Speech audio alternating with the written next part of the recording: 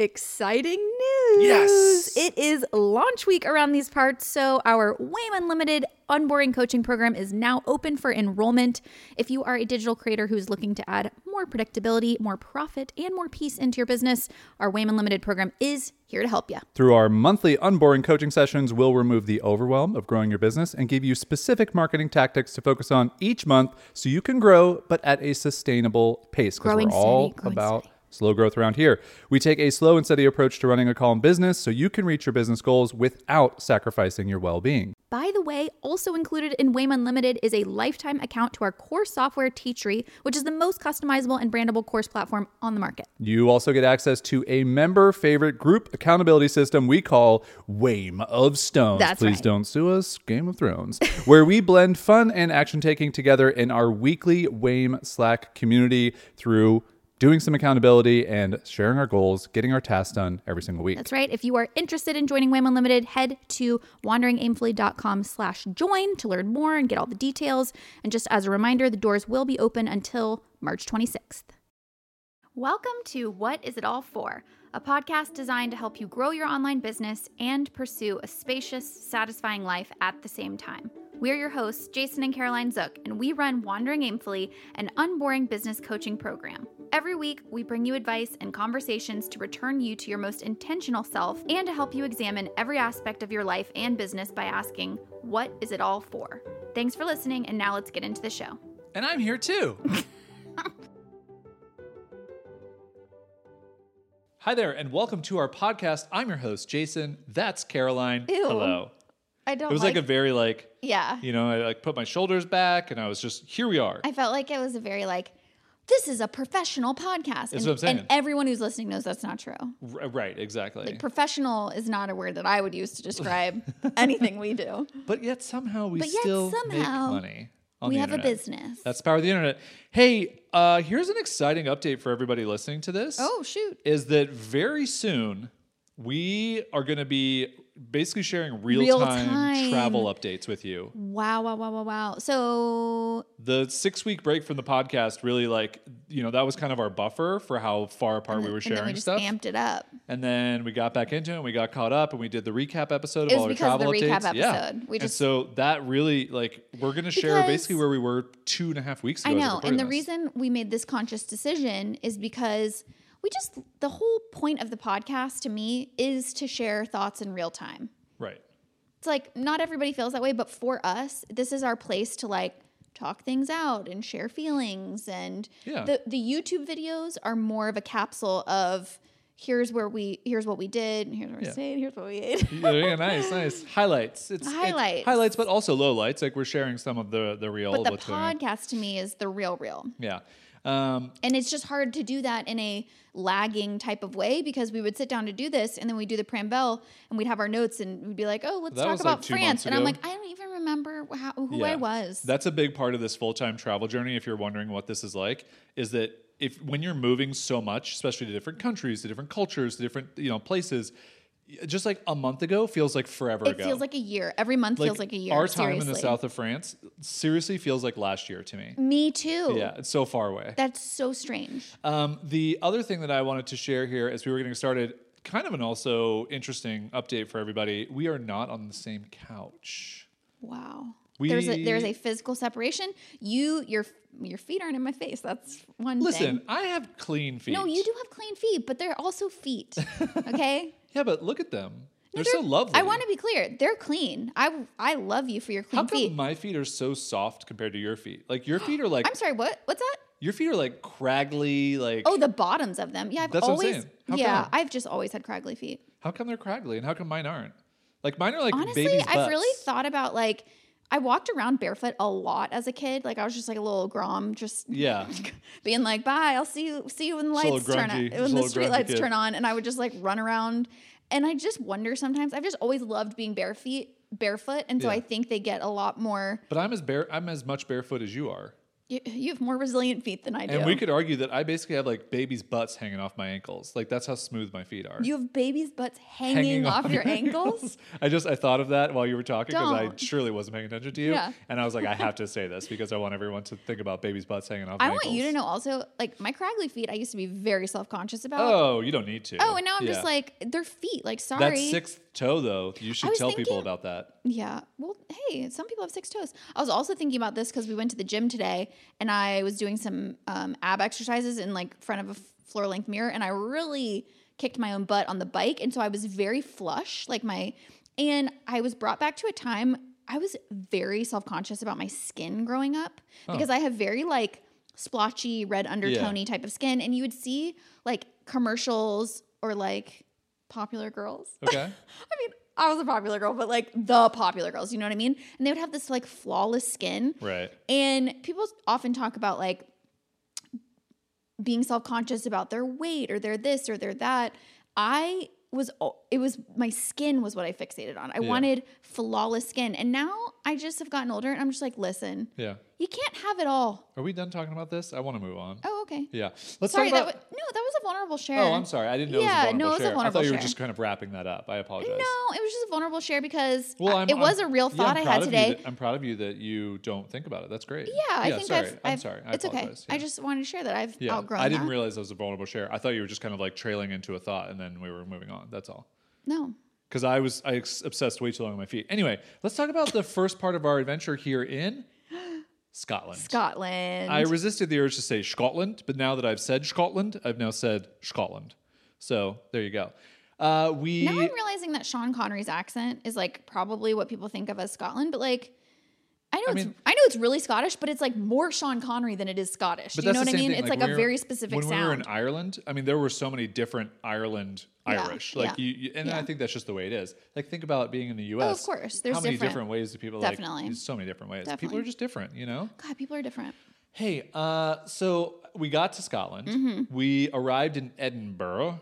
Edinburgh. I think you just throw away. But it's Edinburgh. And I think a lot of people in the U.S., like I learned it as Edinburgh, but like nobody calls it Edinburgh. It's just you got to throw away the ending. You got to be like Edinburgh, right? We arrived in Ed, Scotland. Ed, Scotland. I was very surprised by Edinburgh. We're going to get to the place that we stayed for 2.5 weeks.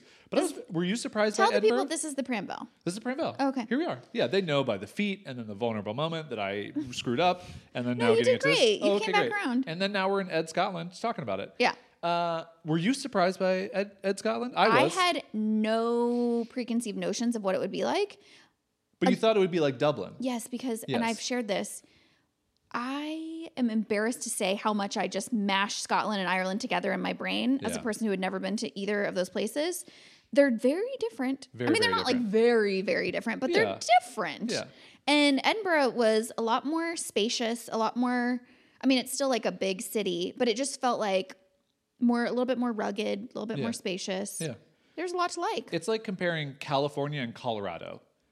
It's like, there's some similarities. They're in the vicinity. Right. But then like one is just very different than the other. Yeah. And like, well, you know, it's fine. I really loved about Ed, Scotland, just the width of the streets, the low level of the buildings, and it just felt very spacious. Especially, I mean, we were only in like a 4-block radius, like we didn't spend too much time, but I did go fairly far to go to that coffee shop that I went to, Carringham Coffee, I think is where I went. Lovely coffee shop, great coffee, actually, very delicious. And I think we had a really good time there. We did our first bit of shopping because for those of you who have been keeping up wondering, how's the wardrobe holding up? It's not. It's not. So we had to restock. Yeah, half of our pieces are just like worn through or they just don't fit so well anymore because eating out all the time. And so you just have to like, you know, there's a size bigger, you know, just like. Just do yourself a favor. Speaking for myself specifically here. But anyway, we spent basically one night in Edinburgh, Ed. And then the silliest part was we had to take an Uber 45 minutes outside of the city to go to a rental car place. Yes. It's basically like Hertz in America. Like there are these locations, it's called Arnold Clark. I already forgot about that. Yeah, there are these locations everywhere. There are Arnold Clarks all over the place. But because there's basically like a shortage of rental cars in the UK, we had to go 45 minutes outside the city to find a location Also, that had a car. What a character. This Uber driver. Oh my gosh. I'm not going to get into all of his stories, but he also was not a great driver. I'm just going to be honest. Well, he was older, unfortunately. Yeah, and that's not to say that all old people can't drive, but as you get older, you just start, like, he lost a little bit of control of the accelerator pedal, you know? So I was just feeling extremely motion sick in the back of this car. Meanwhile, he's not only just putting me on a Ferris wheel here, but he's also telling me just all of these stories. All these stories. So I have to like feign interest. I mean, I was interested, but I was also just feeling very sick. And he has a thick accent, so then you're trying to focus and pay attention. So many of that. And that, I think for you is really draining because we're already driving, there's anxiety and everything. But we got to the Mazda dealership in the middle of nowhere. We picked up our rental car and we then drove, I think it was only like an hour to get to our Less Airbnb. than. It was like way shorter. We stopped halfway. I found a restaurant We stopped. that was just lovely. I don't even think we have to get to our place. I think we have enough Pranvel before we get to our place. That's good. And then we'll share the place next week. Great. Sorry, everybody. But this is enough. The restaurant that you found, and you didn't tell me anything about it. Yeah. You just said, I found this restaurant on the way to the place, and I was already feeling like squirrely. Yeah. And so I was just happy to get off the road and stop somewhere. And you took me to this like weird side road. Yeah. We went down this place and we get there. And at first I'm like, where are we? We're at this like bed and breakfast kind of like vibey place in this like top of this hill with this overlooking this lake, and it's just the most picturesque, enchanted, beautiful. It was the sunniest, beautiful Scotland day. Yeah. And so we found ourselves at this restaurant called Grouse and Claret, I think. Grouse and Claret. Yeah. Is it a hotel or no? I don't think it's a hotel. Okay. Well, the entry is like weird, creaky cottage vibes. Yeah. But you just got to get through there. And because you'll find yourself in the presence of one Vicky. Oh my gosh. Who is, I think, the owner. I think so, yeah. And she's a delight and a half.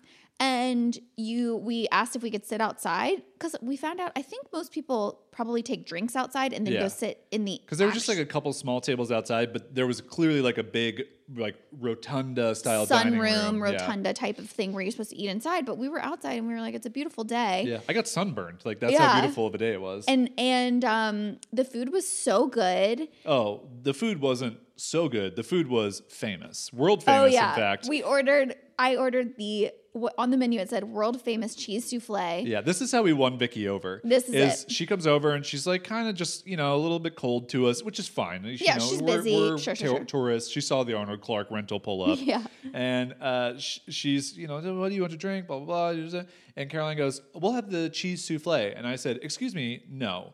And Caroline's like, what? And I said, please order it correctly. She goes, oh, the world famous cheese souffle. And Vicky loved it. She was like, this is so funny. She was our best friend for the rest of the meal. She's in which these yahoos. She would come back and talk to us for like 5 to 10 minutes. She was giving us recommendations. We were telling her that we're on this travel adventure. Every time she would come back to our table to like pick up the food or bring us a new thing or whatever, she clearly had gone, because we told her we were traveling and we were going to spend time here. She had clearly gone to the back because where her son was the chef. Yeah.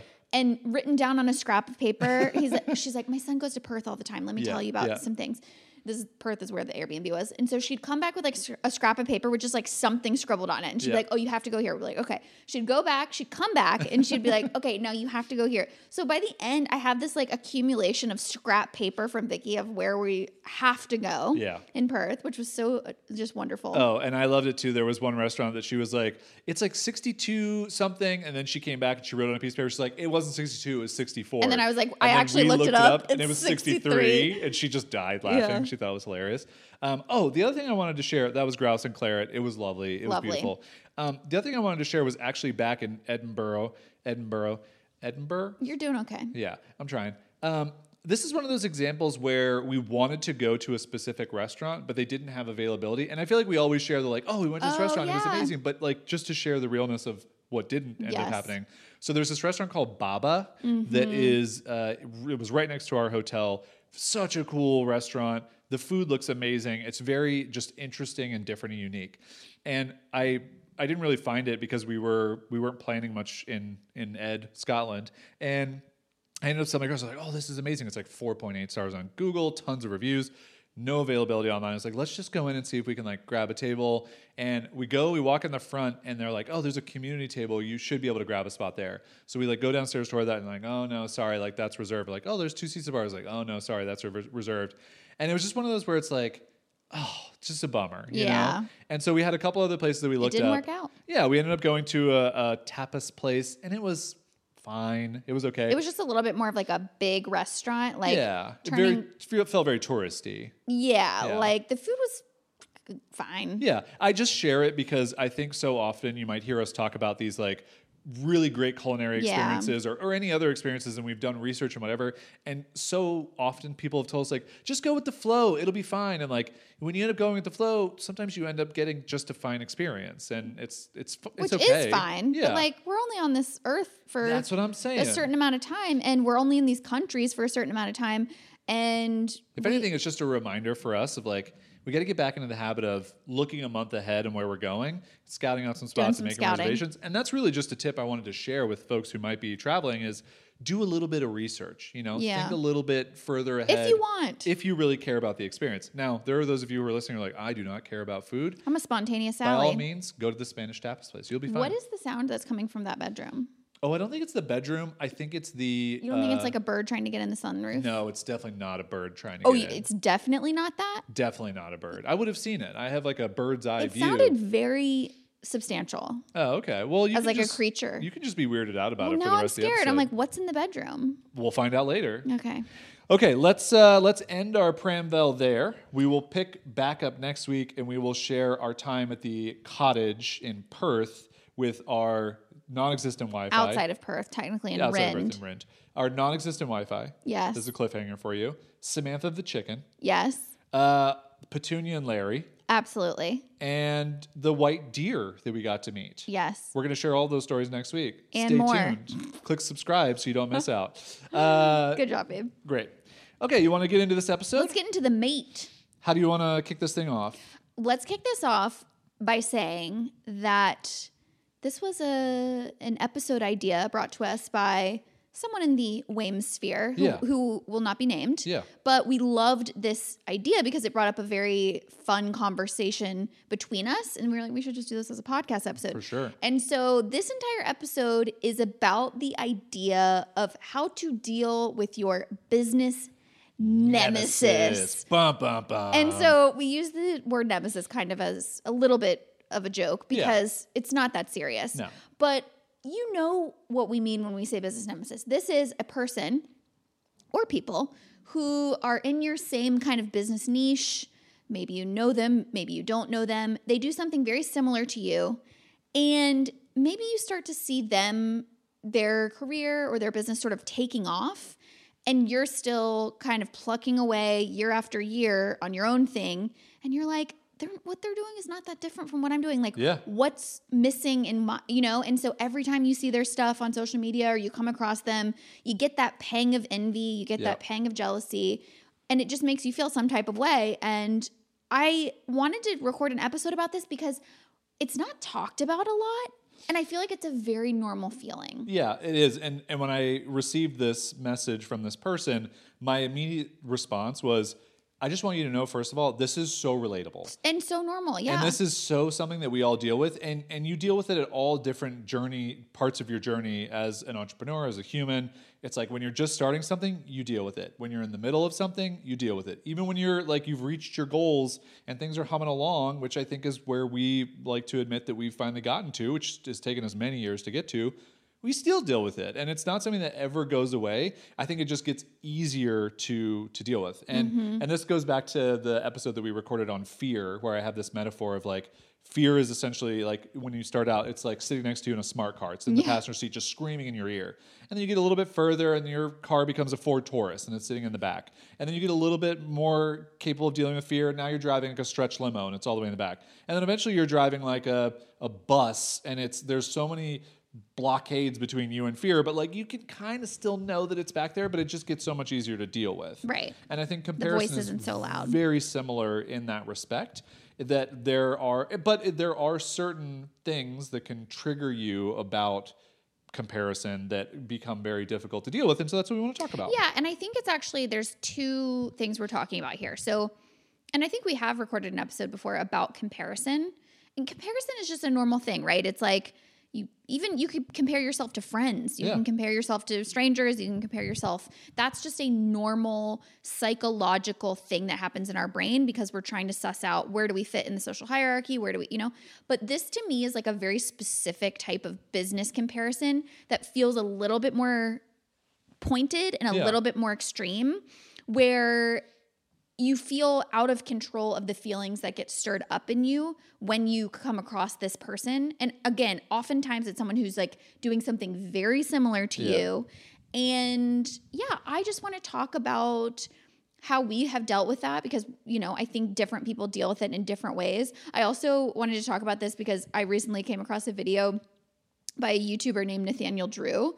I'll link to it in the show notes for everybody. And the reason it stuck out to me is because the title of the video, I think, was something like, I hate Matt D'Avella or something like that. And so for those of you who don't know, Matt D'Avella is our friend and we love his videos. He's also an incredible YouTuber.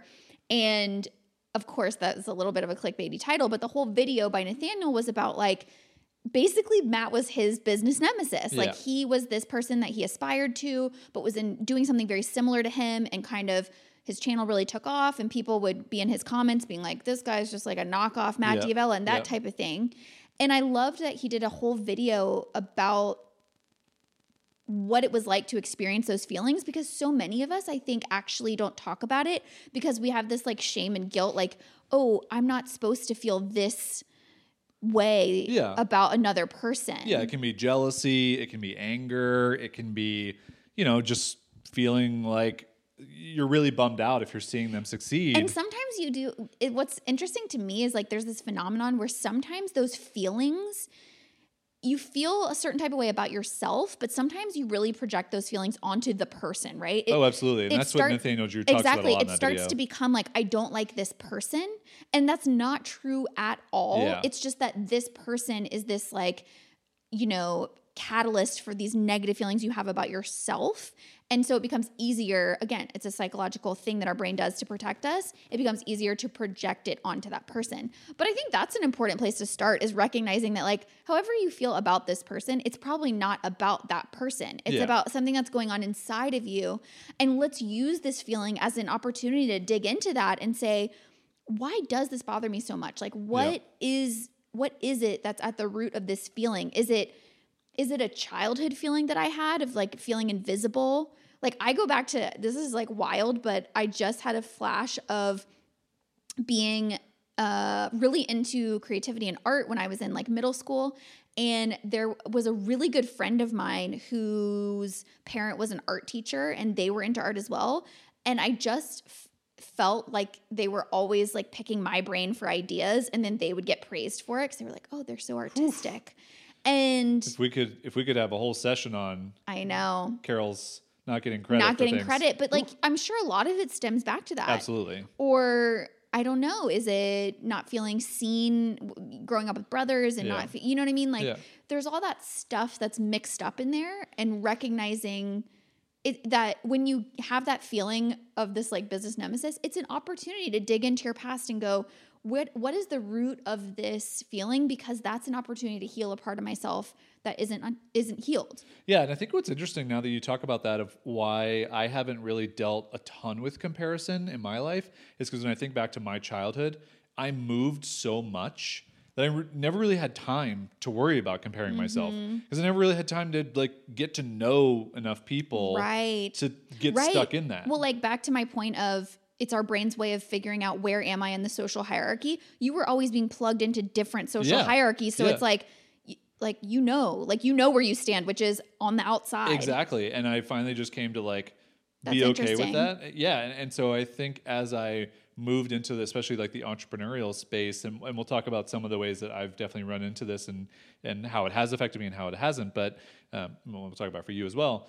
But I do, now that you're saying that, like, I think that's why for me, it's never been such a big deal and I've never worried about it. Yeah. And also your way of coping with that set of circumstances in your like formative years of always being on the outside, always being the new kid. Cinnamon rolls? Was, first of all, definitely cinnamon rolls. Of course. Okay. Yeah. So that's where that comes from. Right. But comfort. But then, no, I was going to say your way of dealing with that was really just to like totally beat to your own drum. Exactly. Always do things differently. Always embrace your uniqueness. And that, again, is a little bit of a defense against comparison because you just go, no, like I can't compare myself to anybody because like I'm not doing what other people are doing. Yeah. So that's just interesting. Yeah. So maybe some people fall in that category. And totally. I do think that it's depending on who you are and what those triggers are and what those roots are, the way that you deal with it is going to be different. But I hope in this episode we can just share our personal experience with it, and maybe you can grab things from the way Jason deals with it or grab things from the way I deal with it. Yeah.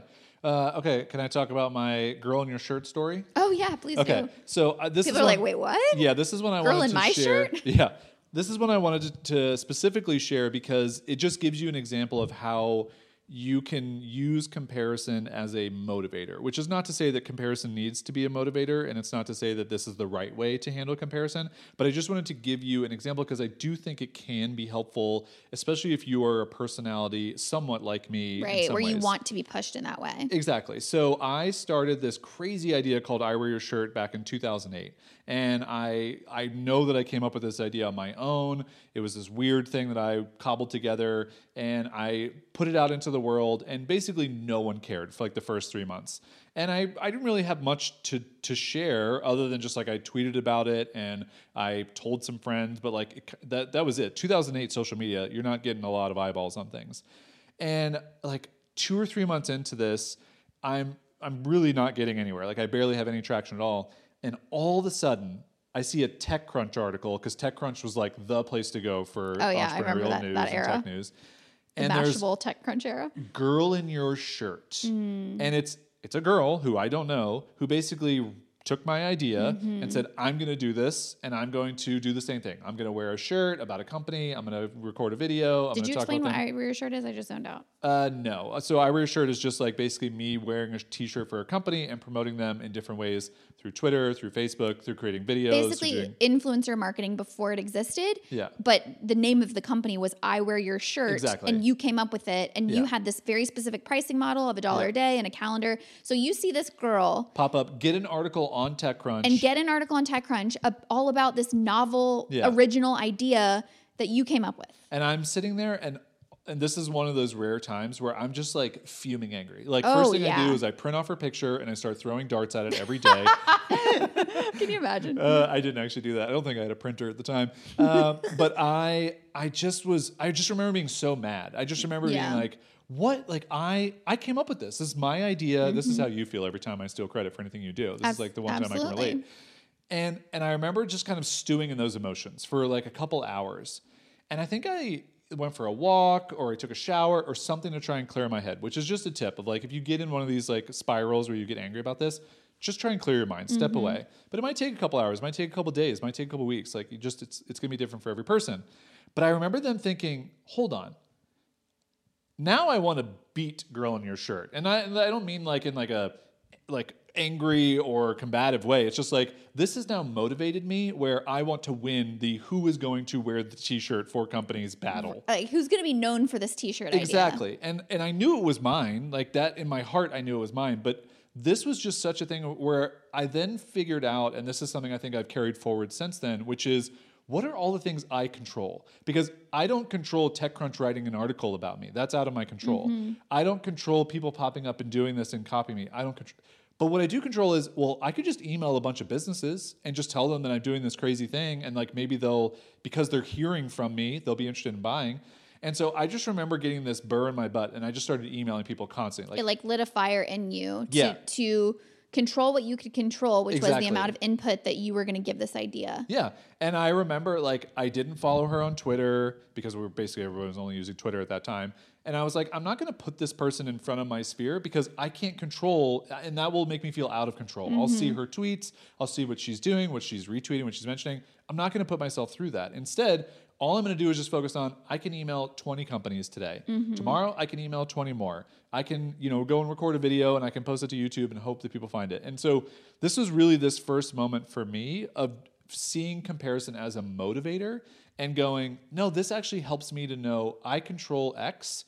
I don't control Y, and so I'm not even going to think about it anymore. Yeah, and I think I shared with you, I think that's really helpful when you're in sort of like level 1 of getting off of this like business nemesis, bad feeling merry-go-round. Round one of the battle. Round one of the battle is like, can you take back control? Can you take back this idea of like, maybe there's something about that is going to motivate you to pour back into your own business. But when you shared that with me, and I'm not saying that this is the wrong way to approach it, I'm just saying when I hear you say that, I still think to myself, yeah, but in that model, you're still at the mercy of the game. Like you're still in the comparison game. And if anything, you're using those negative feelings to then fuel you potentially to an unhealthy work pattern. Absolutely. Right? So you're still kind of like on the validation treadmill. Yeah. And that's never going to lead you to a place where you feel at peace. You're always going to be playing that game. Yeah. So, and you're always going to be looking over and seeing like, where's that person? And maybe you get ahead of them, but like then you're still playing the game. But what I told you, which I think was an interesting takeaway for me from that, was I eventually did win this battle against her, right? Like I Wear Your Shirt for me, I sold out the entire year. By the 8th month of the year, she stopped doing it after 5 months. People stopped paying for her to do it. And then other copycats of the business would pop up, like the Billboard family that you got so angry about at the time. That was my version. I was like, this family, they have the same I calendar, didn't care. the website. So at that point, I didn't care anymore. Because you had kind of proven it to yourself. Exactly. And so I think that's a tip we're going to talk about later is like you have to define what it is that proves whatever it is that you're doing to yourself is enough. Yes. So that then anything that pops up, any person that elicits that response in you, it really doesn't matter anymore. Yes. And so I think we'll get to that more later. But I think to your point, like, yes, it absolutely can be dangerous if you use it as a motivator and you go too far and you never get off the validation treadmill. Right. But I think if you can know that like, yeah, but if I get the validation treadmill to, I've walked 3 miles on it at a 3 mile per hour pace, and that's I'm done. a win for me. I'm going to press stop and I'm going to step off. And like now I don't have to do it anymore. Well, let me ask you then. Yeah, please do. I would love for you to ask. What do you think was the difference in your reaction versus the girl who wears your shirt versus that family where you didn't care anymore? Because I had sold out the first year of the calendar. And that proved to me that like I was the one who came up with this idea and everybody believed in me to do it. I see. And so now when this other copycat came up, and so was it early days when the TechCrunch article? Yeah. So it was, I see. So you were like more on your journey, early on your journey. And so you were like, people aren't going to know me for this idea. And then once time had passed, you had proven it to yourself and then you didn't care anymore. It's like an example I would just throw out there that's super silly, but it's like, I'm a Squarespace designer and every one of my designs has cats in it. And like you're getting no cat website clients. They're not just for cats. You're just going to put cats in the sites.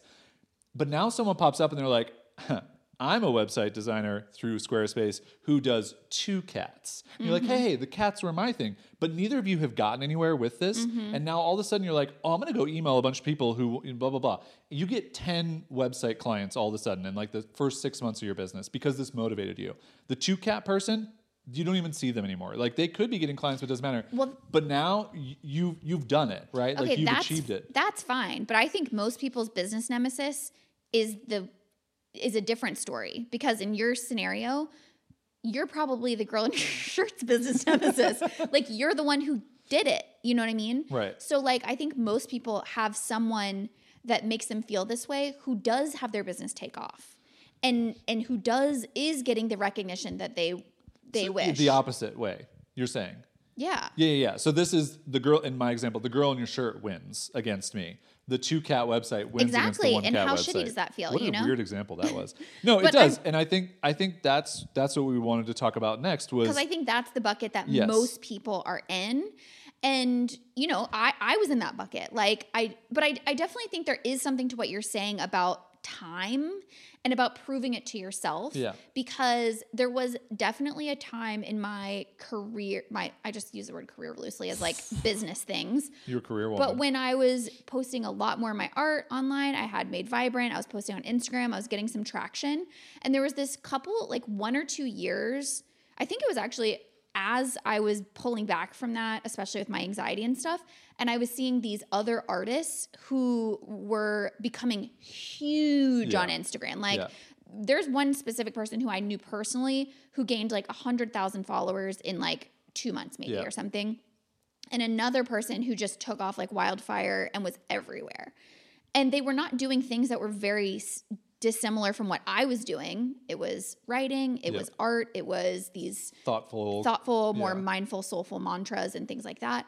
And, you know, there was this little time period where I just felt like, oh man, like why them? Why not me? But what the difference was, and maybe it just came at the right moment in my life, because I had already proven to myself that I had a voice. Like I had been doing my art for enough time that was this before or after Abstract Affirmations? It was after. So that's another thing to just bring up too. Yeah. So you did this daily, stole the idea from me. You did this daily art project on Instagram. I did. Where you created a acrylic abstract affirmation. And but I think exactly. And every I did day that for 280 days? Yeah, 280 days. And so it's interesting, right? Because I think going back to this person who reached out to us about this idea, they had mentioned that they've been doing what they've been doing for years. Like almost 10 years. Yeah. And you can take that two ways. Yep. You can take that as, I've been doing this for years and I'm not getting the visibility that I expected or that I wanted. And like, or that I'm seeing another person. Or that I'm seeing in another person. Or you can go, I've been doing this for years. Like I'm doing it. Yeah. You know what I mean? Like I trust myself that I have a voice and that I'm not just someone who's starting out on this journey and just trying to like chase after other people. Like I have experience that I can pull from that says if I would shift my focus from external validation to internal validation, I would see that that's an accomplishment in itself. Yeah, what I was just going to say, what I got kind of excited about, and I think I dropped a mic, it may have sounded weird, but if you didn't notice it, then that's cool. That's what excitement sounds like. Is that just because your business Nemesis starts reaching all these bigger milestones than you're reaching, it doesn't mean that those are the milestones that prove that you are also capable and able to do this. Totally. So I think that's such an interesting part of this to think about, because I never was existing in the Instagram space, because I think that's a lot of what has caused this too. Yo, totally. Where it's like, and I think Twitter to some degree, but I kind of got out of it soon enough that I didn't start doing it. But it's like, I have 5,000 followers. My business Nemesis now has 500,000 followers. But the point that I'm trying to make is, it doesn't mean that they've quote unquote won because they have 500,000 followers. Exactly. What means that anyone wins in this experience is defining, what does a good life look like for you, and a business with enough look like for you. Exactly. It's remembering that you're actually not running a race with your business Nemesis. Exactly. You're both running your own individual races. Yeah. It's like the trick is that social media gives us this common denominator of followers or engagement or whatever these metrics are, that tricks us into believing that we're all in the same competition. We're all in different competitions, quote unquote. Absolutely. We're all running a different race. We all have a different, quote unquote, finish line. We all have a different things that we want out of our lives. And that's the next thing that I want to talk about, which is something that really was a turning point for me. So going back to these two business nemesi. You had two arch enemies. I had two Nemesi. Wow. Mm-hmm. Wow. And you just really wanted to say Nemesi. What is it? Nemesis? No, Nemesi, for sure. Yeah, that's it. For sure, yeah, Nemesi. Cactus, cacti, Nemesis, two Nemesi. You know how they say that. And what was a big turning point for me? Well, two things. We'll talk about the second one later, which is just straight up ignoring their posts. Yeah, for sure. Yeah. But the first one was remembering that when you see people get visibility that you want, you have to remember that all of those positives come with negatives. Absolutely. Not enough people spend time thinking about this. Mo money, mo problems. Mo followers, mo problems. So I started thinking to myself, wow, like I actually don't want millions of followers on my, like commenting on my work. Like there's more pressure to post all the time. There's more criticism. So, especially in the times that we live in now. You get trolls. Yeah. You get people who want to pick apart everything that you say. You get people who don't know your full personality. They only care about the one aspect of you. They don't take you as a full human being. You get feeling like you're now boxed into one thing because you've gotten this massive visibility doing this one thing.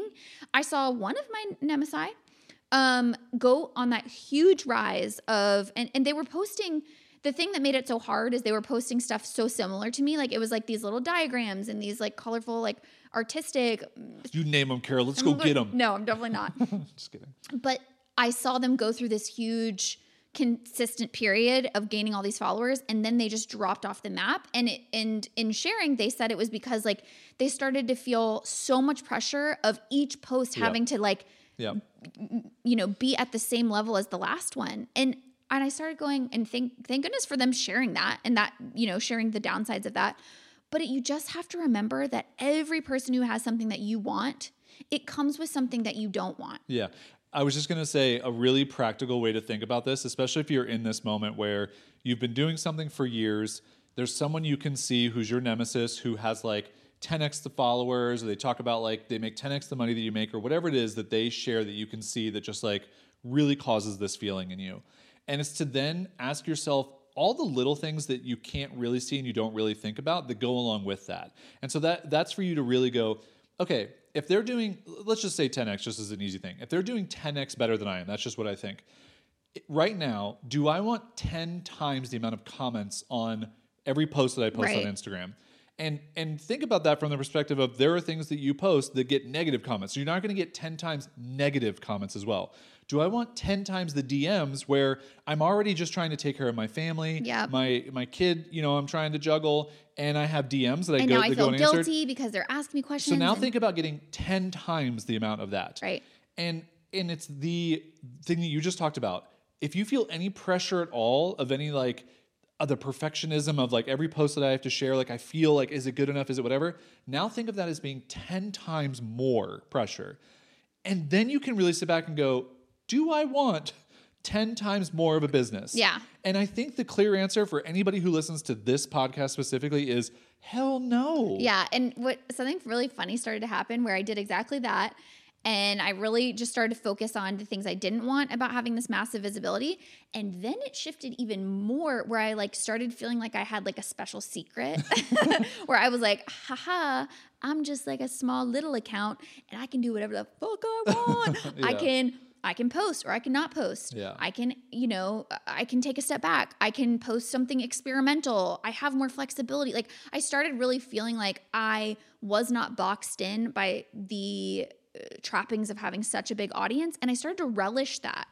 And so really what I'm, you know, talking about here is what we've talked about all the time, which is I defined what my values were: flexibility, freedom, like the ability to change my mind, the ability to evolve.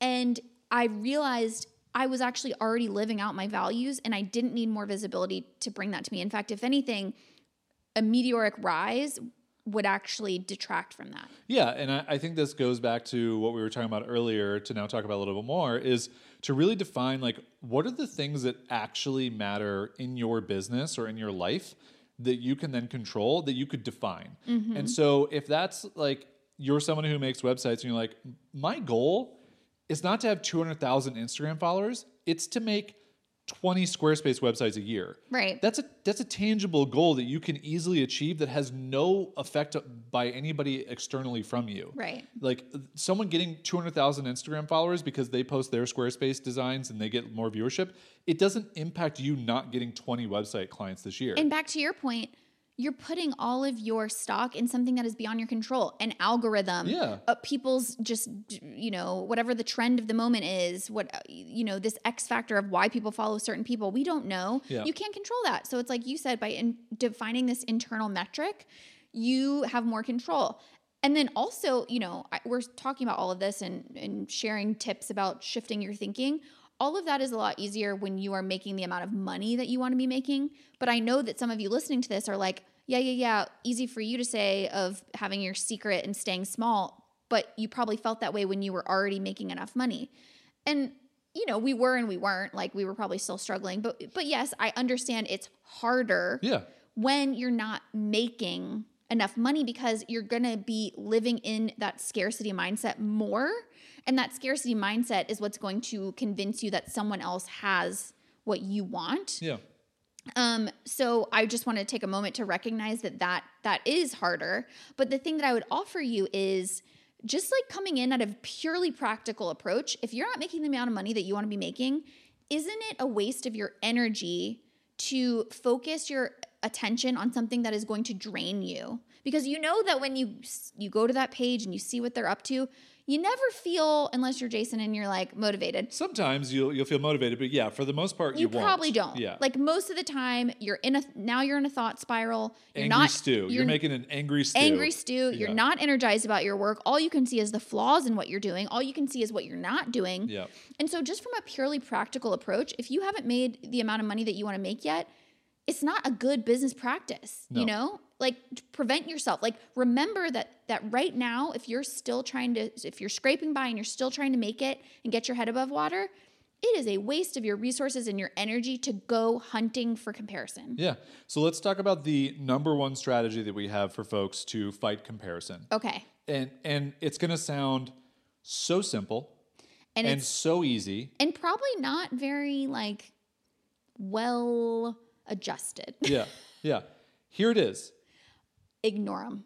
Unfollow. Mute. Do not see their stuff. This doesn't have to. I think the reason why people don't do this is because they feel like it's like a permanent thing that's going to last forever. Like, right. Well, if I unfollow this person, like, it's maybe sometime in the future I'm going to want to see their stuff. Guess what? The button turns from unfollow to follow. You can then follow again. And here's an important point I didn't write down in the notes, but I think it's a little bit of a call out moment and like look hard at yourself in the mirror. Yeah. Or do you not want to mute them or unfollow them because you kind of get off a little bit on the angry, bitter feeling that you feel? That's the hate watching. The hate watching, the hate following. Like, do you like, because now you're projecting onto them, and now when you see their stuff, you can kind of go, oh, yeah, they're doing better, but like, look how that post didn't get as many likes. Yeah, and you start to like tear them down. Exactly. Yeah. And you know that's not healthy. Yeah. And you know that's the only reason is because it's your brain's way of trying to grab power and control where it does not feel like it has power and control. Yeah. And so I think it's a moment to take a real hard look at yourself and go, I don't like that I do that. And I do that. So maybe it is time to mute and unfollow. And yeah, I'm not going to get that little hit of dopamine that I get when I get to pick their stuff apart and I get to like feed on that angry feeling. But it's time for me to let that feeling go. And it's time for me to focus on more productive ways to use that energy and to focus on all the things I love about what I'm doing. Yeah.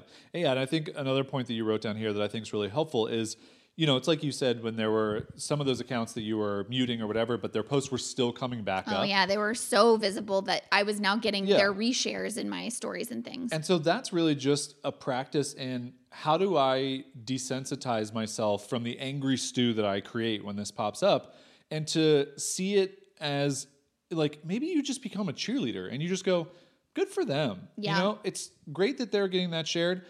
And I'm going to take that just for a second to go, kind of made me angry to see it, but also good for them because I want other people to succeed in this world.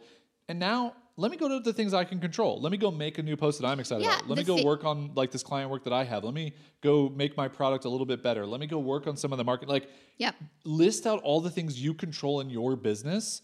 Then go do one of those things. Yep. If there's one takeaway that I want someone, like an actionable takeaway to take away from this episode. I hope it's about my baby butt feet. It's not. Dang it. Okay. Moisturize your feet, y'all. No, I'm just kidding. If there's one practical takeaway that I want you to leave, it's I want you to make a choice about what your strategy is going to be when you see your business nemesis content on social media. So you can decide to mute or unfollow, make your own choice with that. But let's just say that you can't unsee all their stuff, right? Yeah. Let's assume that something of theirs is going to come across your sphere or it's going to get reshared. I want you to make a choice about what you're going to do in that moment. And it's going to take practice. So this choice that you're making, keep in mind, you're going to do it over and over and over again.